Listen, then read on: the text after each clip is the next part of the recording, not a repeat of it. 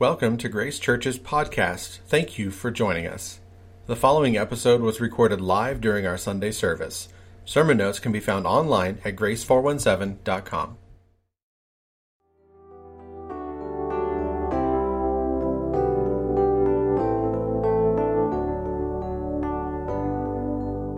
This morning, we're in Ephesians chapter 5, if you want to go ahead and turn there. We're talking about the big three this morning.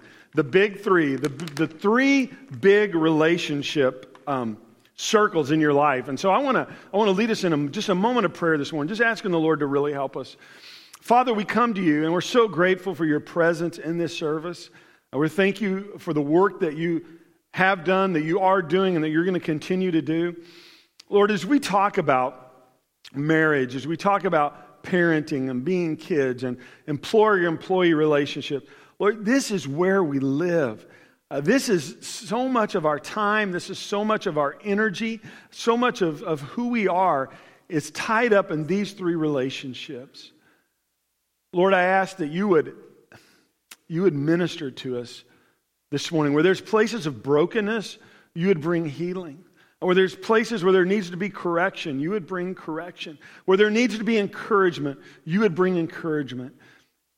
And I pray that the seed of the word would be planted and it would bear much fruit. And I thank you for that in the mighty name of Jesus Christ. Amen. So this morning we're talking about the big three, the big relationships in our life. If you look at the relationships you're most involved in, that take the most amount of time and energy and focus and are most valuable to you, are most likely, if you're married, a husband and wife relationship. If you have kids or if you have living parents, the parent-child relationship. And then if you're employed or an employer, this employee-employer relationship. And so each one of these could be their own sermon, but since I'm leaving on sabbatical after next week, I don't have months to talk about these. And so we're going to just grab them all at one time and talk about them. The context here is Paul is instructing them and encouraging them, as we've been in the book of Ephesians, to live a life of love. There's been theology, and then he started getting real practical, and now he just really, really brings it home, literally. And he tells them how to live this life of love in the home.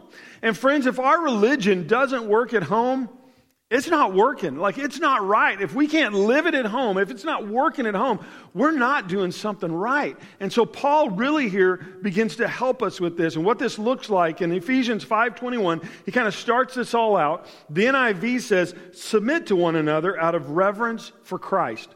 So he's talking about this. For those who are believers, there's this mutual submission that's involved of loving each other. I like the way the Message says it. It says, out of respect for Christ, be courteously reverent to one another.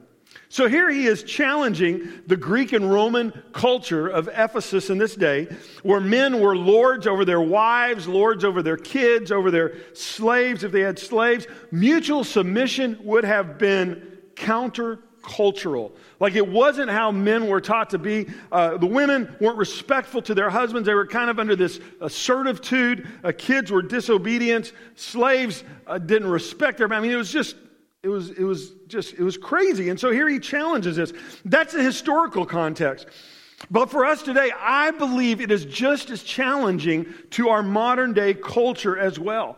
Because here he is telling us to serve, to prefer, to put the other person ahead of ourselves in these relationships, ahead of our desires, ahead of our wants, ahead of our needs. And that is so countercultural. And what he does is he takes each one of these relationships and he goes the opposite.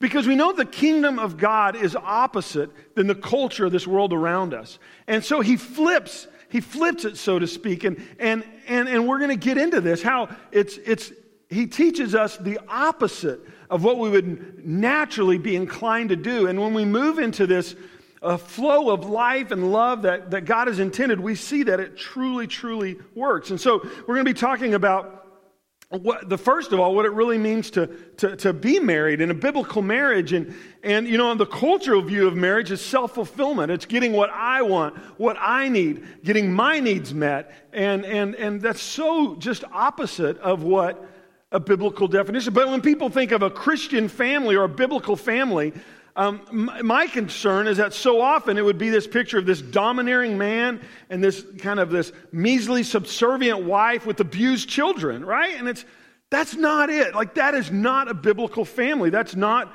who God has called us to be. So he starts off by talking to the wives and the husbands.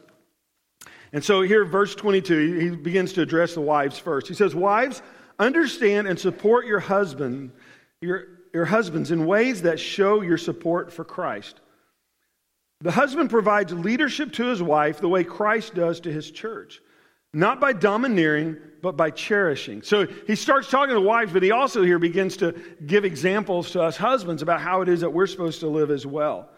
So just as the church submits to Christ as he exercises such leadership, wives should likewise submit to their husbands. And so here Paul offers this countercultural view that it would be a natural tendency for a wife or a woman to control, to manipulate, to try to take control of the family. And Paul's saying, no, that's not the way we're intended to live. Here he's telling the wives to let your husbands be responsible for you. Let your husbands lead.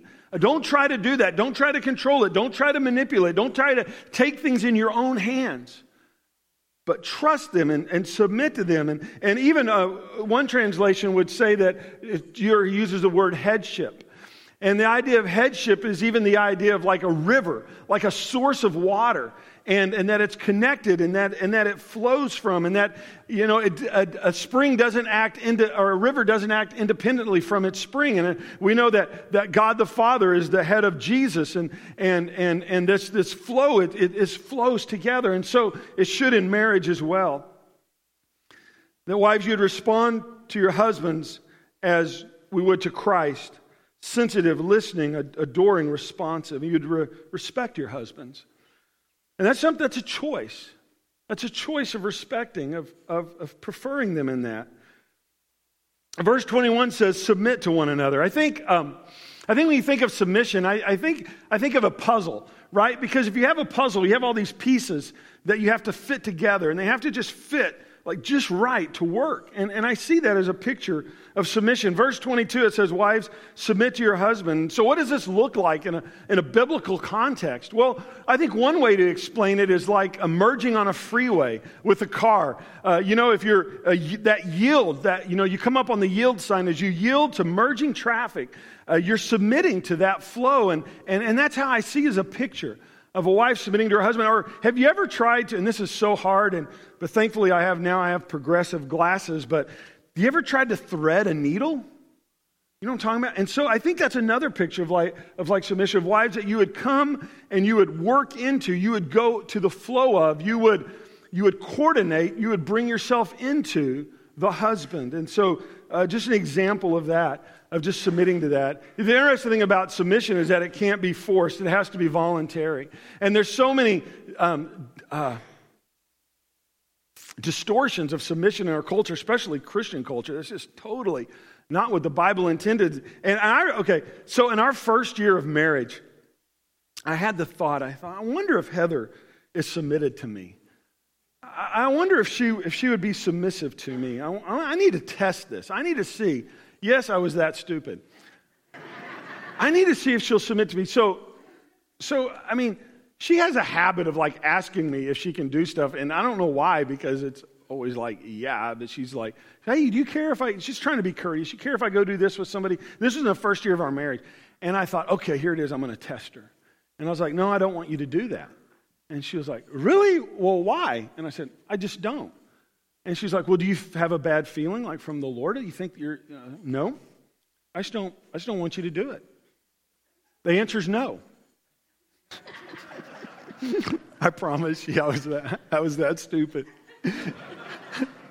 She looked at me like, you're an idiot. And I was. But she was like, whatever, and after about 30 minutes, I'm telling you, the Holy Spirit was working me over in such a degree that I was like so miserable. And I mean, I probably lasted 30 minutes. I just had to go to her, and I had to apologize. I had to ask her forgiveness. And you should have seen the look on her face when I told her I was testing your submission. She was like, wow, who did I marry? Right?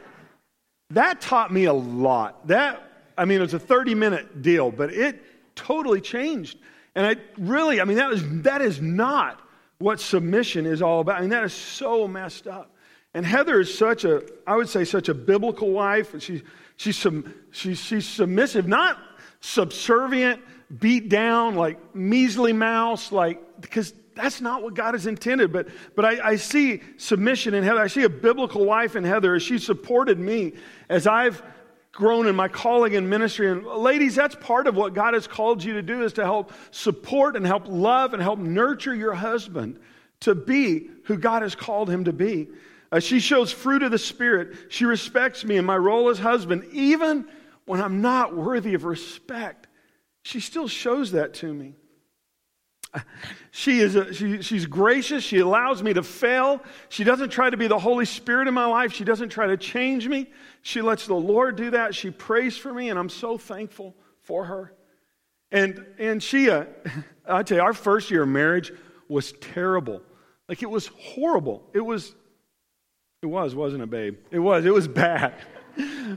But it's great because it's only gotten better every year since. You start off horrible, it can only get better. But soon after we were married, I ruptured the L5-S1 disc in my back, and I was in my last year of Bible school. I was youth pastor at a church. I wasn't able to work, and I was disabled. I was going to have a surgery. It was bad, and we ended up homeless our first year of marriage, and I didn't know how we were going to do it. I just couldn't work. And we lived in LA, and thankfully there was a family in our church that said, you guys can come live with us, because they had a garage. They said, you can come live in our garage. And I was like, okay. And I talked to Heather. Heather, what do you think about living in their garage for 6 months? And she was like, well, we need to do what we need to do to get through with college, get through with school. So we moved into this garage that I found out later was rat infested. Seriously, I'm not talking mice, I'm talking rats that lived. One time one got caught in a rat trap, and it drug it halfway across the yard, and literally this rat was this big. It was huge, and no bathroom. I had to walk across the yard to get into the house to go to the restroom. So Heather is from a surgeon's family, okay? She's a doctor's kid. And now she marries me, and we're homeless, living in a garage. No AC, no heat, in LA. But I'm telling you, she never complained. She never gave me, she supported me, she loved me, she slept on the floor with me, and pregnant. She was pregnant too. I forgot to throw that in there. We had Maddie the weekend of our first anniversary, so it's like if anybody had an excuse to get out, right? Like, it was her, and she loved me, and she supported me, and I'm telling you that, like, I owe her forever for that. But that's just, thank you, babe. Thanks for not leaving me. I appreciate it. So now he gets to husbands, and he gives the husbands a lot more instructions. He says, husbands, go all out in love for your wives. Like, that's such a great thing to just go all out in your love. Exactly as Christ did for the church. A love marked by giving, not getting. Husbands, that's opposite of what culture is. Culture for us men is to be selfish, right? Us first. I didn't expect an amen. That's okay. But for us to be selfish, of looking after our own needs, of wanting men, like, we're selfish by nature, aren't we? And he's saying, no, that's not how you're to live, not to prefer yourself, not to do what's best for you, but to lay your life down for your wife and for your family. Christ's love makes the church whole. And here he begins this picture of the way Christ loves and leads the church is the way husbands, we're supposed to love and to lead our families, even to the point of sacrifice, even to the point of sacrificing everything. Not just this theoretical, I would take a bullet for you, I'd give my life for you, and I know husbands, you all would. But how about living a life that we're giving away? Give this one away right now of sacrifice and love for our family. What's best for them? Speaking of Christ, everything he does and says is designed to bring out the best of her, speaking of the church, you and I, dressing her in dazzling white silk, radiant with holiness. And that is how husbands ought to love their wives. They're really doing themselves a favor since they're already one in marriage. He's like, this is going to just love your wife, take care of her, and it's going to be even better, Paul's saying. He says, no one abuses his own body, does he? Men, do we abuse our bodies? No, we feed it, we pamper it, don't we? Yes, we do. That's how Christ treats us, the church, since we are part of his body. And this is why a man leaves father and mother and cherishes his wife. He leaves and he cleaves to his wife, and they become one flesh. They're no longer two, but they're one. It's a mystery, huge mystery. And Paul's like, I can't fully understand marriage. And all the husbands here would say, amen. Like, we can't fully understand it, but what he is saying is clearest to me. It's the way that Christ treats the church. And that's a picture, husbands, of how we're supposed to treat our wives, of loving her, honoring her, opposite of what culture would teach us. This giving ourselves, loving them, giving everything for them. Do you guys remember the story a few weeks ago when John Rusk was here? And he'll be here speaking in a few weeks. I'm excited to have him here. He was talking about when he went to Bangladesh and they were planting churches. They were working with the pastors. They had just come to Christ. They were unreached people groups. And I don't know if you remember this question or not, but the question they had, the question they had for the pastor was, for John was, he said, now, before we came to Christ, when we beat our wives, we wouldn't use a stick bigger than our thumb. But now that we're Christians, what's the standard? What size of stick can we use to beat our wife? Is it any different? These are Christians. This is their culture. This is how they've been for hundreds, maybe thousands of years. How do you teach somebody how to do this? You know what he did? He said, let's open up to Ephesians chapter 5. And he began to talk about how Christ loves the church. And began to ask them, said, well, how does Christ teach you?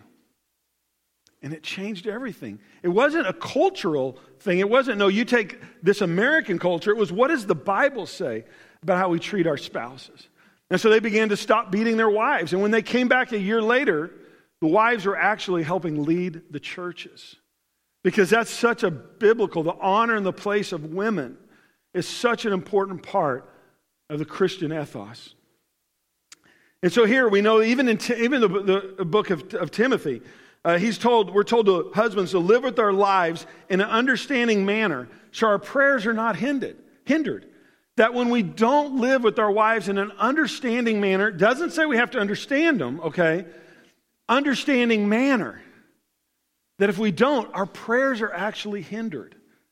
This is so important how we treat our wives. We cherish, we honor, we're kind, we're faithful, we're gentle. Think of how Christ leads you. Think of how Christ loves you. Think of how Christ invites you, entreats you, encourages you, comforts you. That's how we are to treat our wives. To prefer their needs, to show care and compassion, to be there for them, to value them like a precious jewel, to guard and to protect, and let God cultivate the best out of them, and to be willing to give all. And that we truly become one flesh. And ideally, our marriages grow to this place of being one flesh in such a way that a husband and wife complement each other and complete each other to such a degree that it's a team leading.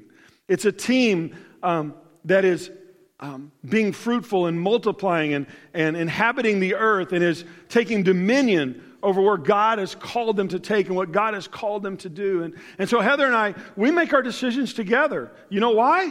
Because we have to live with the decisions together. And so we make these decisions together and to please the Lord of just a partnership together. So that's the first set of relationships. This next set of relationships is child and parent. And he starts with the kids, chapter 6, verse 1 through 3. He says, children, do what your parents tell you. This is only right. Honor your father and mother. This is the first commandment that has a promise attached to it. Namely, so that you will live well and have a long life. And so here he begins to address kids.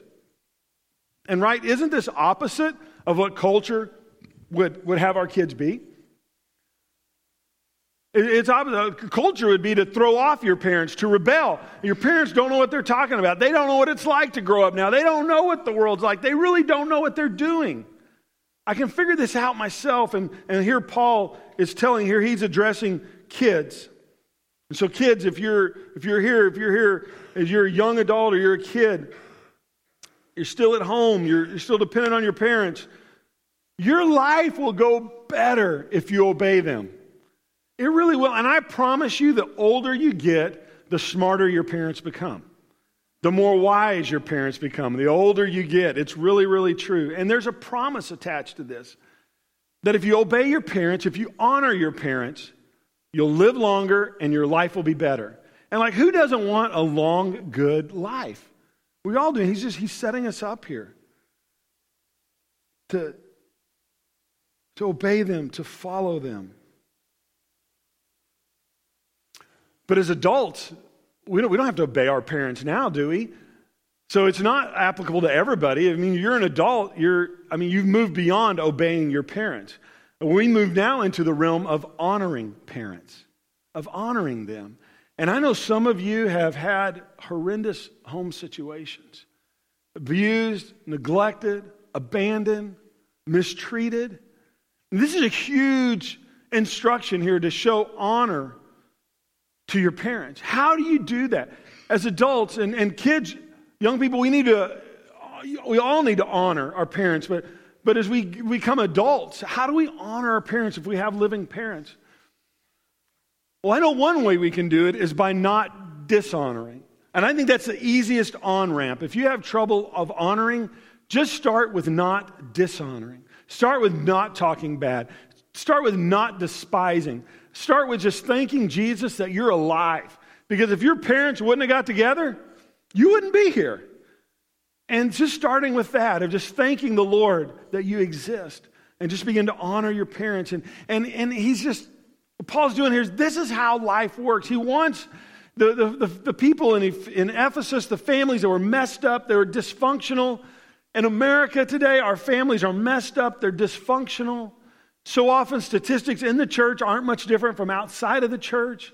And here Paul is telling us how to live, of wives. Don't try to control and manipulate your husbands.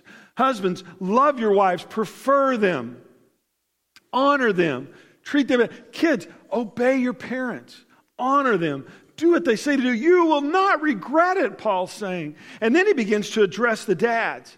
He says, fathers, don't exasperate your children by coming down hard on them. Take them by the hand and lead them in the way of the master. Because the cultural tendency, fathers, is for us to try to lead out of strength of personality. Would to be harsh, would to come down on, to lay down the law.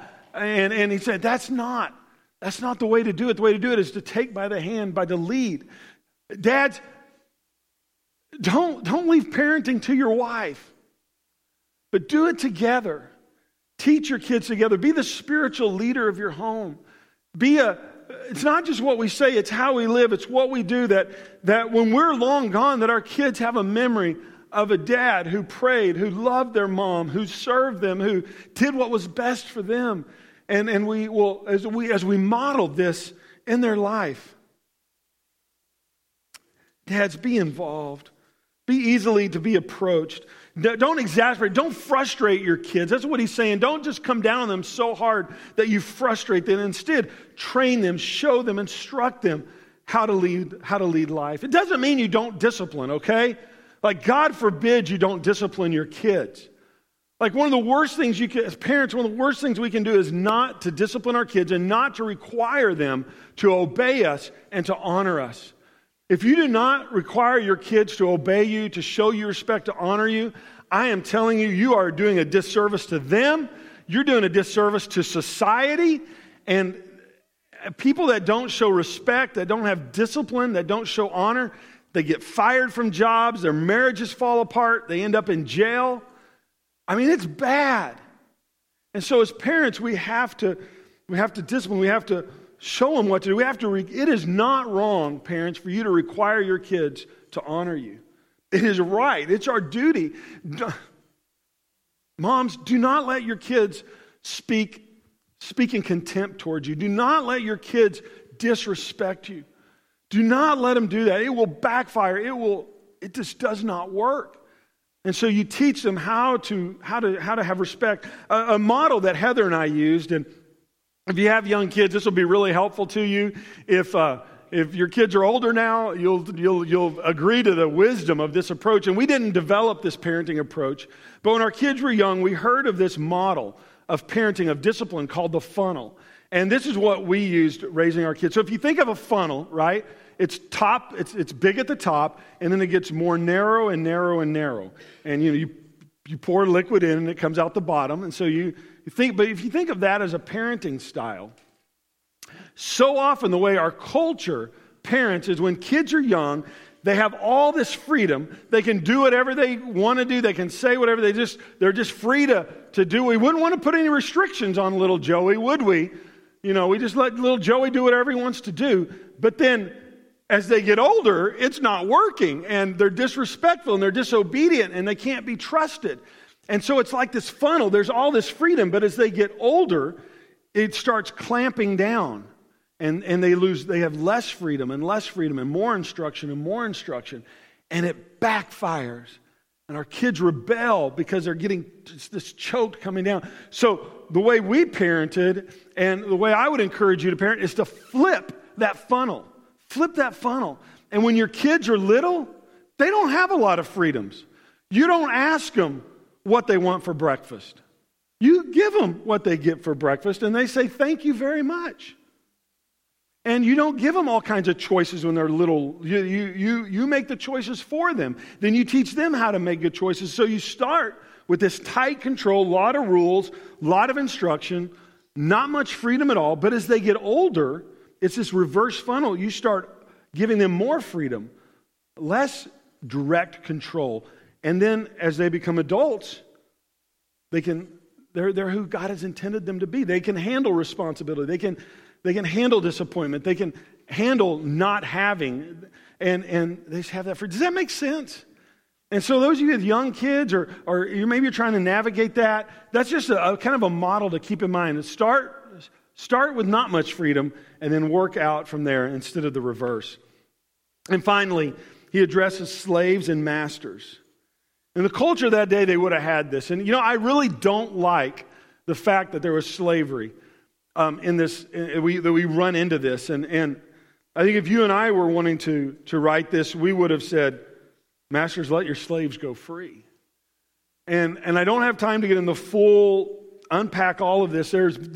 These passages have been misused over time to say that God would endorse slavery, that he would okay it. I do not believe that. I do not believe it's true. I think it's horrendous. It's in fact, even in the Old Testament, even if somebody became a servant of somebody, they were set free after 7 years. If they had a debt and they gave themselves to fulfill a debt, they would be set free. I mean, this is not what God intended, but we find ourselves sometimes in culture that we can't change. And so how do we operate biblically within this context? Now, we know that slavery in Rome ended up changing. We know as more and more people became Christians, it flipped society. It flipped it, and then it became non-existent around 300 or so AD. But so what we're going to do this morning is we're going to talk about employer-employee relationship. Just real quick in the last few minutes, we're going to talk about employee and employer relationship. Because the culture is, for us, of employees, the culture around us is do as little as you can to get the most out of it. Right? Just do little. Always looking for the best opportunity, always moving, always just whatever's best for me. And here he says, servants, respectfully obey your earthly master. So employees, respectfully obey your bosses. Follow their instructions, but always with an eye open to obeying the real master, your real boss, Christ. And so as we're working, remember our boss isn't actually the person that's making our schedule, making our paycheck. It's the Lord himself. That's who we're really employed by. That's who we're really serving. He's really our master. Don't just do what you have to do to get by. Don't do that. But work heartily as Christ's servants, doing what God wants you to do. And work with a smile on your face. Right? That good. I mean, here he's talking to slaves. How much more so us that are employed by choice?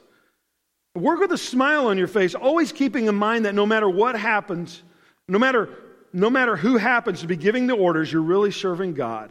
Good work will get you good pay from the master, regardless of whether you're slave or free. The Lord will take care of you. And that you respond to your employer as you would respond to Christ.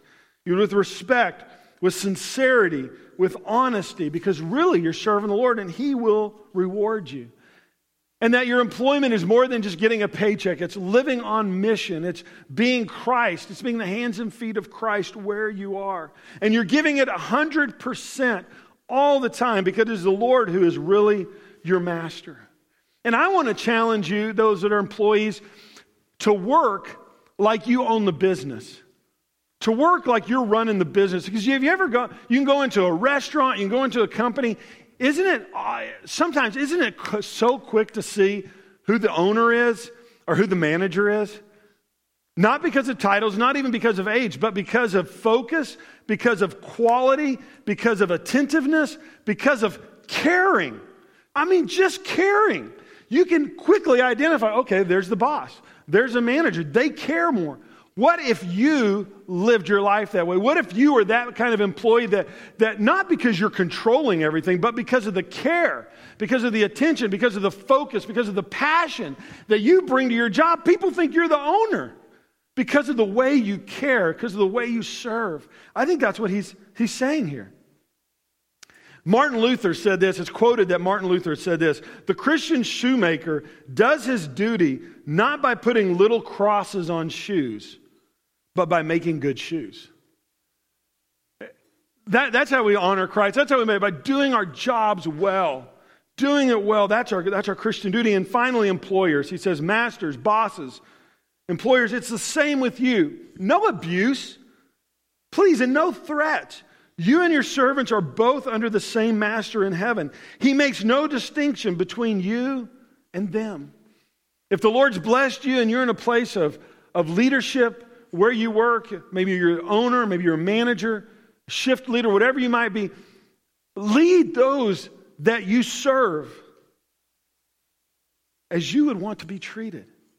Lead them in that way. Treat your employees the same way you want to be treated. Respect them. Show sincerity with them. Be honest with them, because really you're serving the Lord and you'll be rewarded.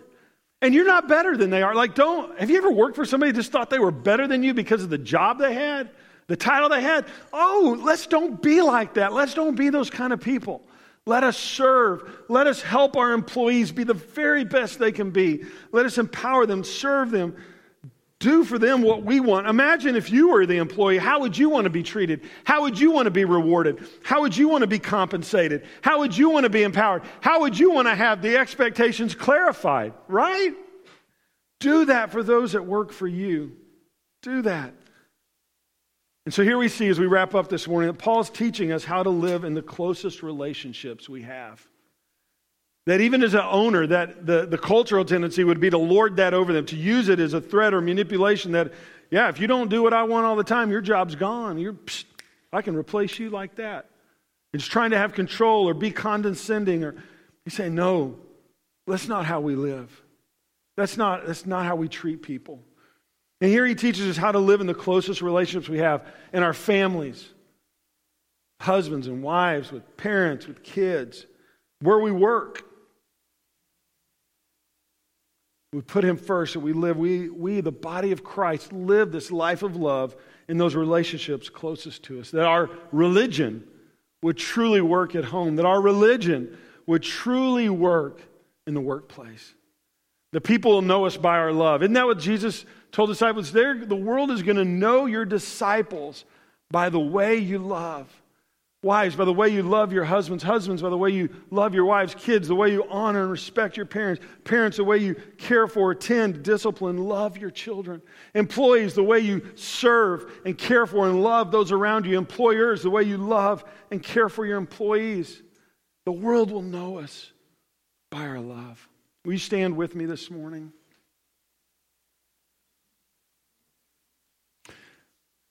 If you're here this morning and you don't know Jesus as your Lord and as your Savior, it's a perfect opportunity to bow your heart to Him this morning, to say, Jesus, I want to serve you. I want to give my life to you, that you would confess him as your Lord and as your Savior. You can do that right where you are right now. You can say, Jesus, I acknowledge you're the Son of God, and I ask you to forgive me of all my sin. You'd redeem me. You'd restore me. I confess you as my Lord and as my Savior. I receive eternal life right now. If you prayed that prayer this morning, I'd love for you to let me know, let one of our prayer teams know this morning. In fact, in just a minute, we're going to sing a song, and then we're going to conclude the service. But before we do that, if our prayer teams would come and set up over here, they're going to be available to you either during the song or after. But this is what I want to do. I'm going to pray over our families, over our husbands, our wives, our parents, our kids, and then over employers and employees. And you can stay where you're at if you want. You can do that. But if you would like to if you'd like to come forward, maybe if you have a spouse here, if you and your spouse want to come forward, or if your kids are here, if you want to come forward with your kids, or if we have work situations, we have employers, employees here together, if you guys would want to come together, if you don't want to come down here, I want to pray for you this morning. Just a general prayer over you. You can do where you're at, but if you this morning, the Lord's really worked in your heart and you want to bring your family forward, I'd love to pray for you. In fact, we'll take a few seconds to just do that now. Don't delay. But if you as a family want to come down, if you as an employee want to come, just come on down. Yeah. Anybody else wants to be in on this? All right, Lord, thank you. Thank you for your provision. Lord, thank you for all that you've done for us. Lord, I thank you, Lord, how you call families out. I thank you, Lord, how you have set us apart, Lord, to be different, to be countercultural. And Lord, I pray blessing on families today. Lord, I pray your hand on families today. Lord, I pray where there's been brokenness, Lord, that you'd bring healing in this moment, right here, right now. Lord, I pray for our children. Lord, I pray that you would give our children, Lord, hearts to serve you and to follow with you. And you would help us as parents, Lord, to love our kids, to discipline, to serve, to be the model of who you've called us to be. Lord, I pray we would be successful in our vocations. Lord, that we would fulfill the call on our life, Lord, that we're not defined by our job. I thank you for that, Lord, that what we do isn't who we are. Who we are is much larger than how we make a living. And Lord, right now, we ask for your help in these areas. We ask for your help. In Jesus' mighty name, amen. We trust that this teaching made a difference in your life. If you would like more information on giving your life to Jesus, visit us on the web at grace417.com. Thank you for joining us, and we pray you have a blessed day.